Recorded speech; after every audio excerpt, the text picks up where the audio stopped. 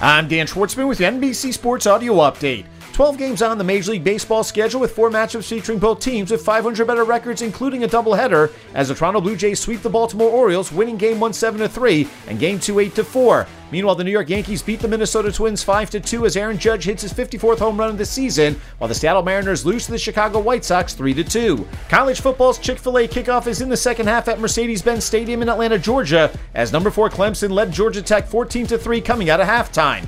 A stunner at the U.S. Open as 2-seed Rafa Nadal has been eliminated by 22nd-seeded Frances Tiafoe in 4 sets as the American moves on to the quarterfinals. Tiafoe wins 6-4, 4-6, 6-4, and 6-3. Meanwhile, 3rd-seeded Carlos Alcaraz is in action versus 15th-seeded Marin Cilic, while 7th-seed Cameron Norrie is beaten in straight sets by 9th-seed Andrei Rublev, and 11th-seeded Jannik Sinner is playing Ilya Ivashka. Looking at the women's draw, top seed Iga Swiatek loses the first set to Julie Niemeyer before coming back to win the next 2 to advance to the quarters, while 8th seed Jessica Pegula knocks off 21st-seeded Petra Kvitova in straight sets to move on as well. Elsewhere, 6th-seed Arina Sabalenka gets past 19th-seeded Danielle Collins in 3 sets, while 22nd-seed Karolina Pliskova beats 26th-seeded Victoria Azarenka in 3 sets. The Dallas Cowboys have signed free agent left tackle Jason Peters to their practice squad, which will allow the 6-time All-Pro time to work into football shape. The 40-year-old will be entering his 18th season in the NFL and played last year with the Chicago Bears. Dallas lost 8-time Pro Bowl tackle Tyron Smith till sometime in December with a hamstring injury that required surgery.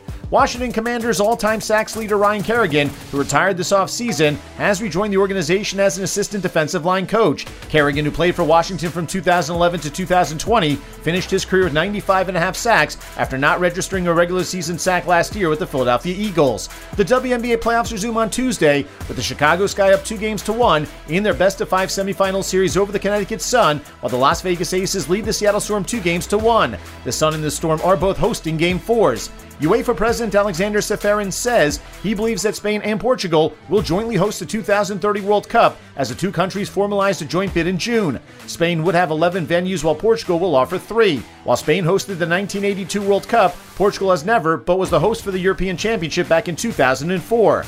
With your NBC Sports Audio Update, I'm Dan Schwartzman.